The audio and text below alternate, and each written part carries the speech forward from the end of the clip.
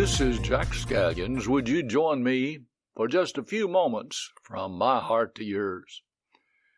Bitterness always destroys the vessel that contains it. I doubt there is a greater illustration of this fact than the life of a man named Ahithophel. He was counselor to the great King David. God had brought him to David as a wise voice in leading the nation of Israel. Ahithophel undoubtedly loved David and spent countless hours with him and respected him as the king. Much of David's success, I believe, could have been placed at the feet of this wise counselor. But then tragedy struck. Kings were supposed to go forth to battle, but David sent Joab in his place, and while David was lounging upon the roof of his house, he saw a young woman named Bathsheba bathing. He sent for her and committed adultery with her, and she became with David's child. In his attempt to cover his sin, he had her husband Uriah killed in battle and took Bathsheba as his wife. David's inner circle knew of this sordid affair. The entire matter struck very close to home for Ahithophel. Elam, his son, was one of David's mighty men and the father of Bathsheba, the wife of Uriah. Ahithophel valued David as his king and friend, yet he had defiled his granddaughter and murdered her husband. He turned from David, became angry and bitter, and joined David's son Absalom in rebellion and counseled him to commit adultery with David's concubines and to kill David. The plot failed, and Ahithophel committed suicide. This once wise counselor died an angry, bitter man, destroyed by his own hatred. Now David suffered also for his sin. The child by Bathsheba died. Amnon raped Tamar. Absalom killed Amnon. And Joab killed Absalom. David lost 4 children, but he repented. God forgave him. David's great penitent psalm in chapter 32 and 51 shows God's mercy and his grace. David remained on the throne, and Ahithophel never forgave him but allowed his bitterness to grow until it spilled over. Certainly there were no winners in this story. David paid, as did his family, and as did his nation. But Ahithophel also paid dearly. He lost his joy, his place, and his purpose in living in his quest to punish the one who had hurt him. We can all learn from this happening. Someone in life has wronged just about every person that's listening to me in some way. As I wrote these words, I thought of the many times things happened to me about which I could harbor bitterness.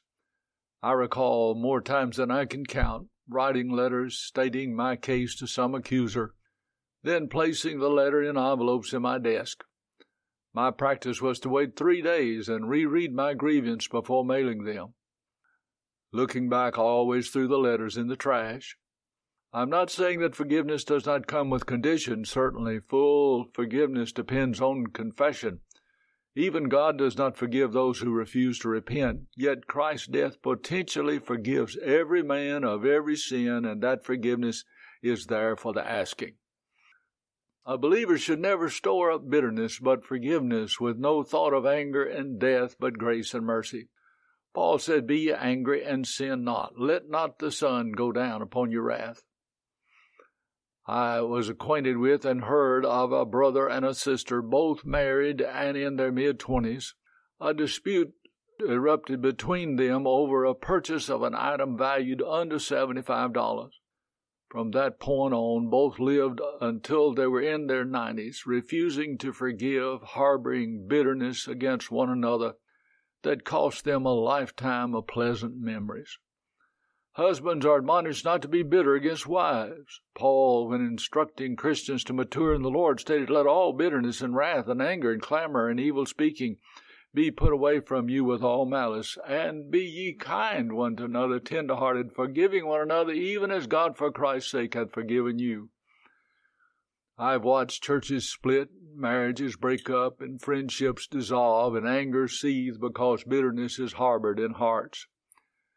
It's an easy thing to hold a grudge. In my many years as pastor, I have visited hundreds of homes, and countless times I have met those of churches that nurse grievances decades old. I suspect that many times the other party had long since forgotten the entire matter.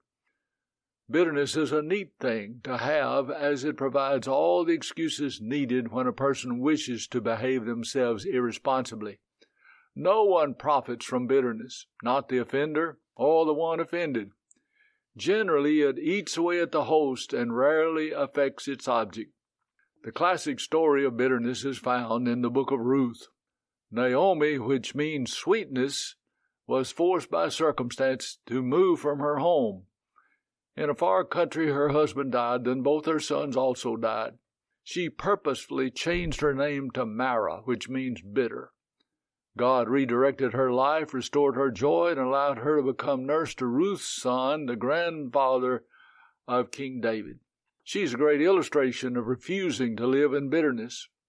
Bitterness and resentment germinate when we believe that someone is unfair and hurtful toward us. Feed that belief, and a bitter attitude will take root. The believer, fully grounded in God's Word, knows that nothing happens in life that is not approved by our Heavenly Father for His glory and for our good. God uses the providences of life and the precepts of Scripture to mature His children. The world about us is watching the wounded soldier to see if he is better or if he is bitter. Those who marked my life are those who have gone through the fire unsinged and still serving. I love to read the story of Fanny Crosby, who was blinded by a faulty treatment given to her by a doctor when she was just a small thing. She refused to become bitter and discouraged. It irked her to hear people forever saying, "Oh, you cannot do this because you're blind." At the age of 8, she composed her first verse. "Oh, what a happy soul I am, although I cannot see, I am resolved that in this world contented I will be. How many blessings I enjoy that other people don't, to weep and sigh because I'm blind. I cannot, nor I won't." Fanny Crosby refused to be bitter. I've known a sampling of God's giants. Because of the death of Dr. Lee Robertson's baby girl Joy, he started Camp Joy in Harrison, Tennessee, where thousands came to Christ. A drunk driver killed Dr. Harold Seidler's 9-year-old daughter. He pastored a half-century in Greenville and started an orphanage there. Dr. Jack Hudson suffered with crippling arthritis while building the great North Side Baptist Church in Charlotte, North Carolina. I read where Charles Weigel wrote, "No one ever cared for me like Jesus," after his wife abandoned him and refused to stay with him because of the ministry. Bill and Kathy Rice started the Bill Rice Ranch in Murfreesboro, ministering to thousands with an emphasis on the deaf. After learning their infant daughter, Betty Ann, was totally deaf due to a severe case of meningitis. I could list 100 and barely start the list of those who in adversity found their strength in Christ, refusing to be bitter. It is often said a man's characters determine what it takes to stop him. I would go one step farther today and say the depth of a person's spiritual life is what he has that keeps him from being bitter. Let Christ turn your bitterness into blessings. Oh, this has been Jack Scallions. I want to thank you for giving me the opportunity to take just a few moments from my heart to yours.